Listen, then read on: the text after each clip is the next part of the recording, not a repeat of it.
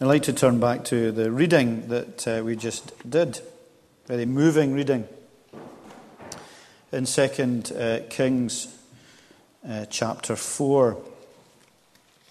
It's quite difficult really sometimes to preach from chapters like this in the Old Testament because culturally they're so different. The situation is so different from ours. It's pre-Jesus Christ. It's Old Testament. The whole situation is very difficult from what our own experience, and we look to apply and look to transfer it to ourselves, and we certainly can do that. But it's not easy, and it's not easy also because if you read this story, and it is a story, it's just a real life story,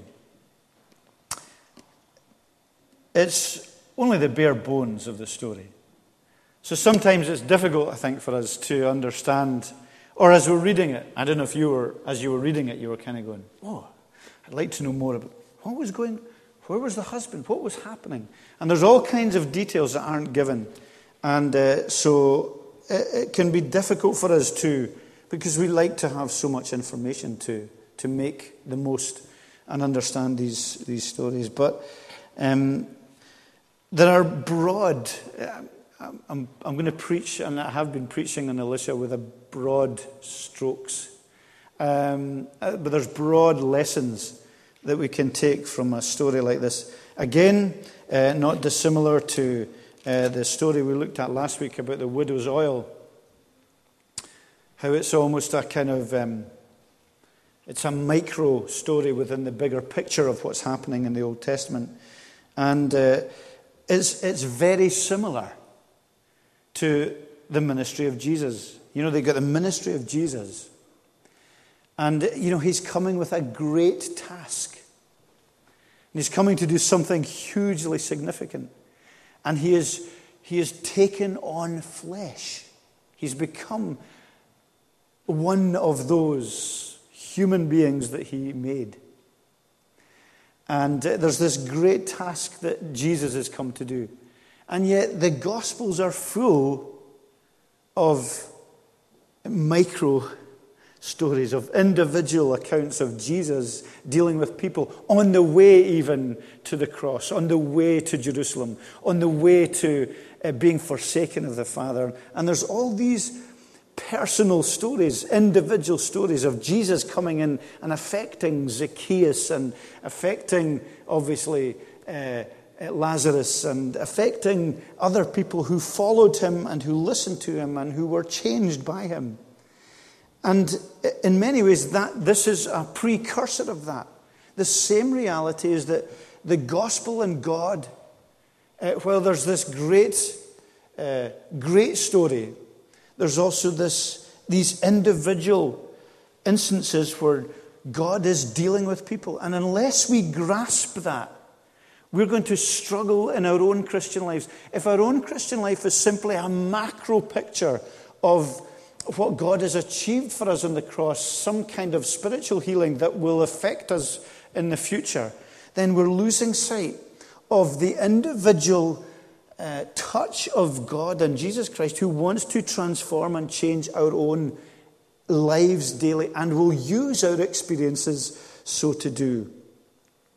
And there's really, in many ways, there's a very powerful message within this, and I just want to cover a couple of things and apply it, bring it around to remembering that we celebrate the Lord's Supper this evening.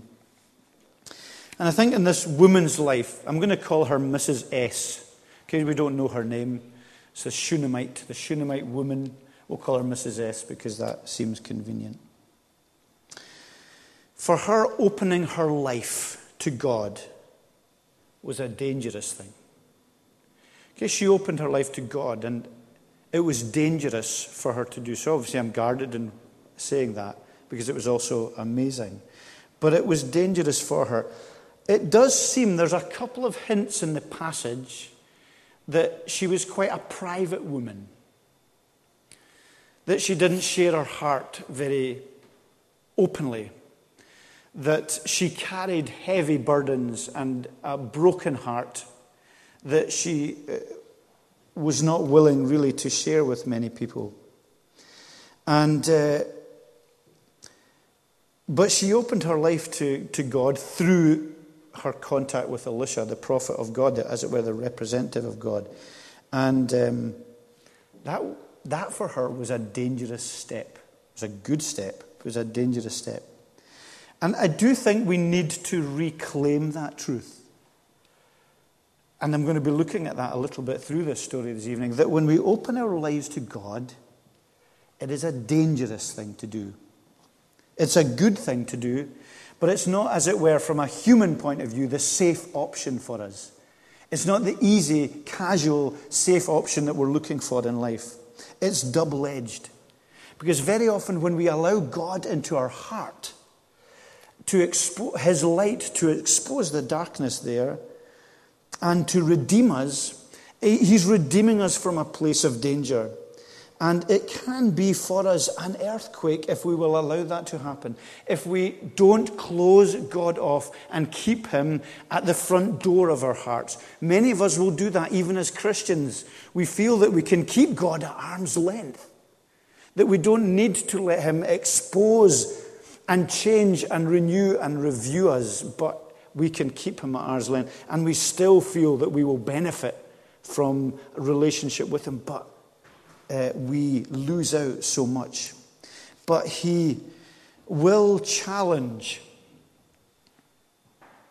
and play havoc with the human stability that you maybe feel you have, with your and my emotions and with our experiences, as we allow the great surgeon to begin to heal our hearts. Rather than what we often do is we want the great surgeon to heal our circumstances or other people's hearts. So for Mrs. S, it was a costly decision for her to allow Elisha into her life, and God, through Elisha, we believe clearly that she was, although it's implied, she was a woman of faith. And she knew about Elisha, and she knew the days that they were living in, and she knew he was a prophet of God, and that it was a blessing to know someone like Elisha. And so he came every so often and stopped by, and she opened her home to him, and they had a meal together with the family. But then she decided, let's make a small room on the roof and a chair and a lamp, and it can be like a granny flat for him. Anytime the prophet comes, or a grandpa flat, in that case, or a prophet flat, that case, that he would come and he would stay there as she would open her home in this hospitable way. And who knows what her motive behind that was? Was it to gain more insight into God? Was it to hear prophecy? Was it simply to obey in Jewish tradition? To obey and to honor those who were God's servants. We don't know. But for her it was a costly decision to be committed to Elisha and to his servant at this time.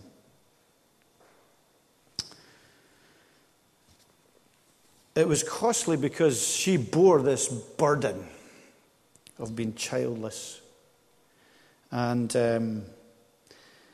that made her very vulnerable, and it made her very fragile, particularly in the society in which she lived. There was this longing for a child, this deep, deep desire to have family.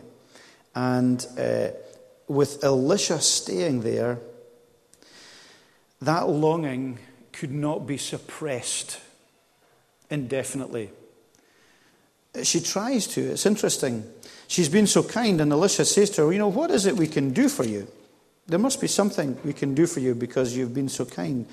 And she says, it's a very interesting reply. She says, I have a home among my own people.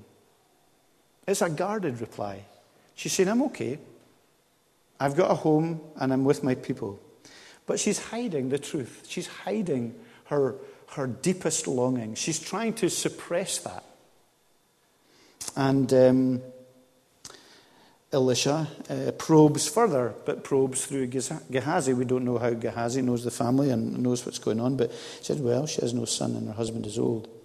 So Elisha deals with this and prophesies by God and in God's strength and through the Spirit, that she would have a child and would hold a son in her arms this time next year.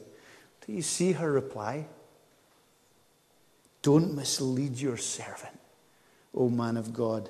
There's a great vulnerability and a great fear in this answer. No, don't tease me. Don't give me this answer because I've longed for a child for so long. Don't so simply just give this request. My heart is broken already. Please don't mislead your servant. And so there's a great fear in her life that is revealing this great need she has. And it's been ripped open by her contact with God through the prophet. Then there's an amazing answer. Exactly as the prophet had said, by 1 year later, she has the child. And, we read, there's only 2 verses there, but there's probably a good number of years in between. It's a very condensed version of the story because the child grew. One day he went out to his father who was with the reapers. We don't know what child. Was he wouldn't have been a terribly small boy if he went out to the field with his father, but he complained of having tremendously painful headaches and a terribly sore head. And he's carried into the mother, and he dies. He dies. Can you imagine that? We read that quickly, and we pass over that. And maybe it's because we know the end of the story. The child lays on the couch. The child dies. Can you imagine the turmoil and the bitter distress of this woman? It's like doubly worse, isn't it? God gives her what she's longed for all these years and then takes him away. What could be worse? What could be more cruel? What kind of God would do that? And she cries in bitter distress. But isn't it amazing that she does go to Elisha? Again, she goes to Elisha, and you notice again that she doesn't say to her husband, what's wrong? We don't know whether he knows by this point. It's not clear from the passage. But she rides out to meet Elisha, and the husband asks why, and she says it's all right. And then Gehazi goes to meet her halfway, and she says everything's all right. She doesn't want to do business with anyone but with God's representative. Nobody else is involved at this point, and there's this tremendous pain in her experience. And she says, why? She's in bitter distress. Didn't I ask you for a son? Didn't I tell you? Don't raise my hopes. What could be more ordinary than that in the middle of the Bible? This is someone complaining to God that her hopes had been raised by his action in her life, and then they had been dashed. Many people will feel like that in their Christian lives, that their hopes have been raised, and then maybe their hopes dashed in desperate ways. And then we have the great visual story of Gehazi not being able to do any effective change. The servant, and I'm not going to go into that tonight, it might be that Gehazi didn't really have a genuine understanding and faith in God, though he was around the prophet and though he was the prophet's servant. We will see that later in the next chapter indeed.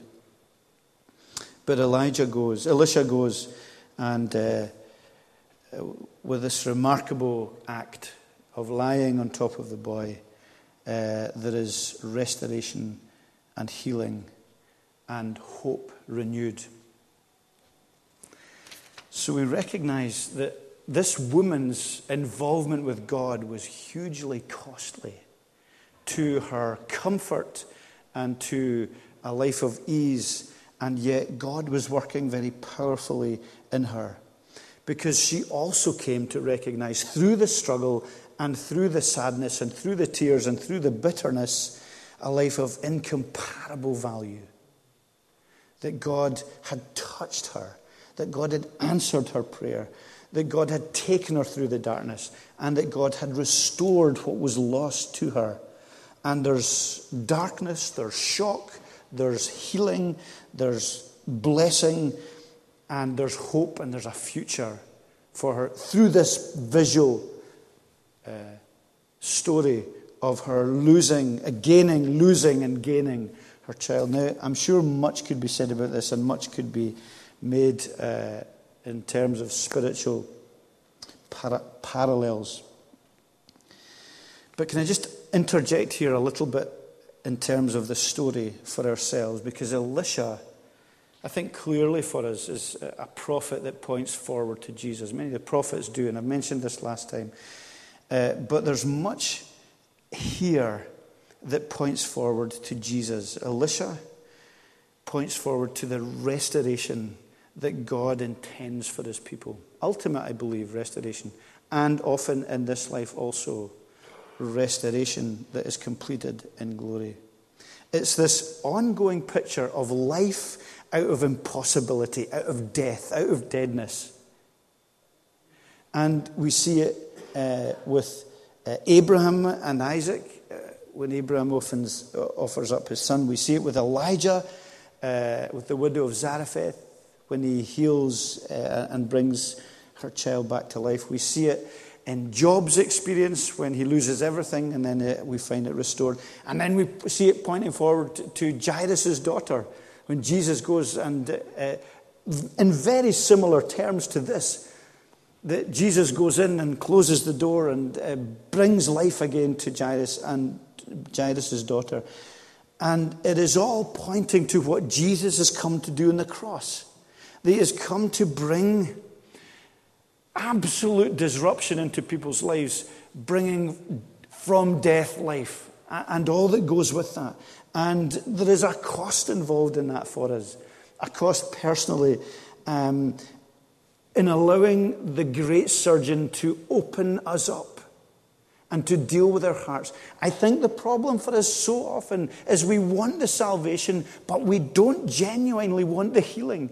We don't want him to cut our hearts open and expose what are some of the bitternesses and jealousies and anger and unforgiveness and all that lies deep within us. We want a cheap salvation and a cheap grace. We want healing and restoration. We want the child. We want the boy, but we don't necessarily recognize the great work of transformation that God needs to do in our hearts. We don't think we need to change very much, and we don't feel that what he is offering is a life of incomparable value.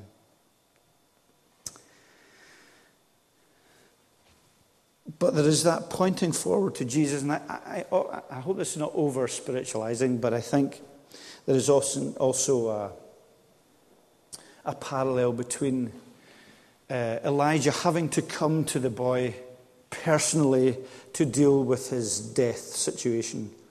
And not only deal with him personally, but in that very intimate way, eyeball to eyeball, hand to hand, mouth to mouth with him, speaks symbolically at least of what Jesus has come to do. That Jesus needed to come into our situation. That Jesus needed to identify himself with us even more than simply that intimacy of touch, but becoming one of us in order to die in our place. It goes further, in other words, than Elisha. It goes further than that situation. And there's a reminder of the cost and the reality of what Jesus has done for us in our lives. So I just want to, in remembering that story, apply these things to ourselves in an ongoing way, that the Christian life, as it was for the Shunammite, Mrs. S., as it was for the Shunammite woman, which is very costly to allow God to act in her life, to even answer her prayers. Now, I've said this before, the old version of Psalm, which I can't remember which Psalm it is, by fearful works unto our prayers, thine answer dost express. So that the prayers that we make in and of themselves can be costly. Because, Lord, I pray for holiness. Well, that's a costly prayer. And we don't know what pain and suffering may be brought into our lives to bring us to that place where that prayer will be answered. And for her to involve herself in this man's life, and then for the request, almost unwittingly, to be made, was very costly for us. And so it will be, and so it ought to be for us. I'm afraid of you closing, and of me closing our lives to God, not being open to God. I'm afraid when our Christianity is pedestrian and nice and sweet, because I'm afraid that we don't see and understand who He is, and I don't. When we invite God into our hearts and invite Him to be our Lord, that is a balm under our lives, because there's a cost to our choices and to our conscience, to our selfishness. And there's also a cost to our fears, because they will be exposed by God. And many of us will be carrying undealt with issues in our heart and lives, unrequited issues. And we will not allow God, His Lordship, to deal with them. But He will push you over the edge, because He wants you to fly spiritually. He will flick you out of the nest because He wants you to soar. He will let you be bruised all over because He wants you to walk. You know, we know that as parents, don't we? Our children, when they're learning to walk, they bang against radiators and they hit their heads and they do all kinds of things. We can't cotton wool them. They need to learn to walk. We try and protect them, of course. But these things happen as they learn to become strong. And so it will be for us if we recognize that grace is certainly free, but it isn't cheap in our lives. And we are inviting the sovereign God into our lives, who is not content that we simply paddle, that we simply just tread water. He wants us to deepen in our relationship with Him and have His blessing and healing over our black and ugly, sinful hearts. That's what He wants for us.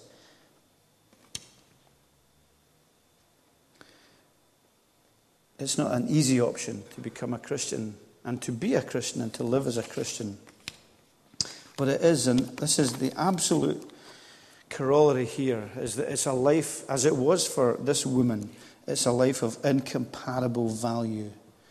I think the anticipation of this story is a redeeming Savior who comes, is one who comes to restore and to bring life.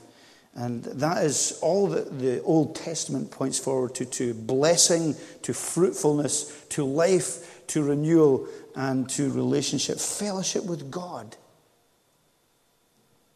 Forgiveness, so that we die and we stand before God and we're forgiven before Him. It is the declaration has been made. We have hope and we have help, and ultimately we have great restoration. And that is an important and ongoing perspective in our lives as we consider Him.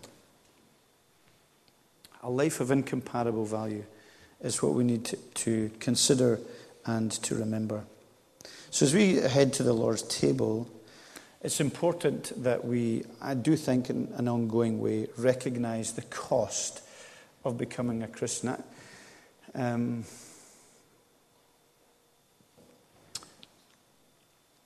think it's in the society in which we live, it's an interesting mixture. There's a cost to being a Christian in the society we live in,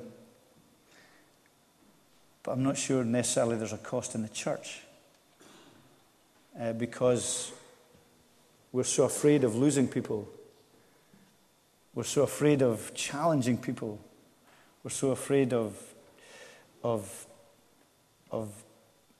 rebuking one another and of pointing us and talking of Christ. That I think sometimes the cost to being a Christian is more in how people react outside than what it involves in terms of commitment in the church. We do recognize the cost, but most of all recognize the cost in terms of honesty. That no one else can be honest with your heart before God, and it is important to be accountable, and it's important to be open, and it's important to lay a request before one another. But ultimately, what's your heart like before God, and what's mine like? Are we honest with Him? Are we honest with our choices and with our heart and with the potential darkness that we choose to hold on to and can hold on to and not allow Him to deal with? And recognize the cost, because it is a healing cost, that until we recognize our need for healing, we simply will not be looking for this Savior. But in recognizing the cost, recognize too who He is, that He is the sovereign Lord. And there will be many times that He will deal with us in ways we don't understand, as it was in the story for the Shunammite woman.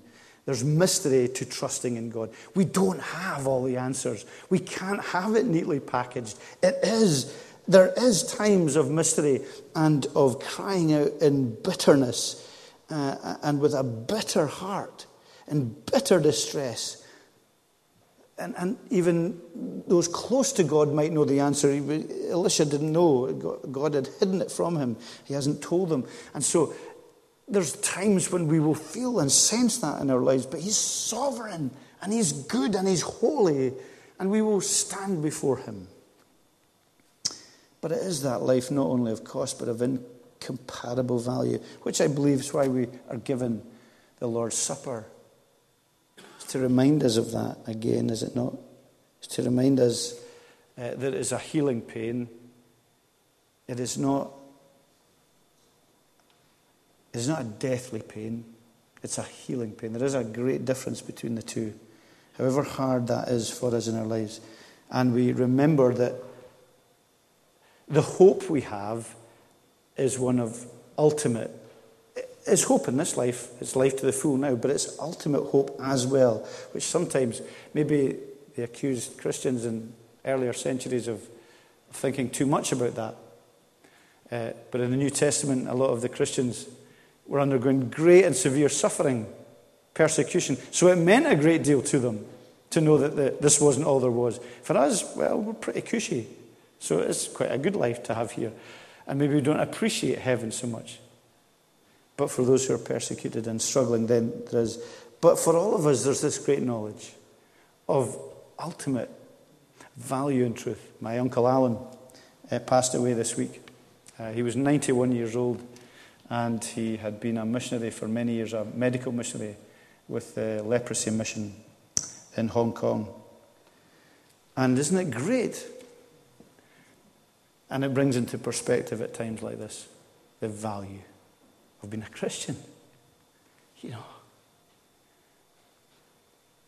that it matters. And it is of incomparable value that He now knows incomparable joy. And may it be that as we come to the table, we are not guilty of closing our hearts. You know, take the time just to examine your heart in the peace and quiet of the table. And don't be content with powerlessness. Gehazi, we'll say a little more about him again, but Gehazi kind of is an interesting character hanging around this story. But when he's sent out to be the one to heal the boy, it doesn't work. It's a bit like the disciples, isn't it? When they're asked to heal and they couldn't heal, they didn't have the power. Jesus said this comes out by prayer and fasting. And he's around the man of God, and he's aware of what's going on, but he's spiritually powerless. And he's not recognized by the Shunammite woman as having weight or holiness or spirituality. And she doesn't confide in him. She doesn't think it's worth confiding in. May that not be what we're like, you know. Let's not be people whose hearts are closed, that others will not confide in spiritually, because they don't value what we have to say, or that are powerless in our Christian lives, don't recognize and see, and people don't come to us for spiritual reality. It's an interesting challenge in the life of Gehazi, and a thought for us. But maybe just for the few moments that we're together around the table, that you just enjoy the peace and quiet, and that you do that, as we must all do, that work of examination in our own hearts, and recognize the cost. And recognize the cost to Christ, but also recognize the incomparable value of whose we are and who we serve. And if you're not a Christian this evening, then how much more urgent is that you will consider him and recognize there will be a cost for you, particularly in your independence and in your freedom to choose what you're doing just now, because you will become, like we were saying this morning, a follower, a learner, a disciple. And you'll say, not my will, but yours be done. And there's a cost to that, but it's incomparably great, the reality of what we receive from him in return. Amen. Lord, bless us as we turn to celebrate together in the peace and quiet, and in the sense of just being a family together, that we would enjoy sitting around the Lord's table in the way we do, and remembering your death and its great cost, and applying that in our own lives and hearts, and being refreshed with the sacrament that you've given to us. For Jesus' sake we ask these things. Amen.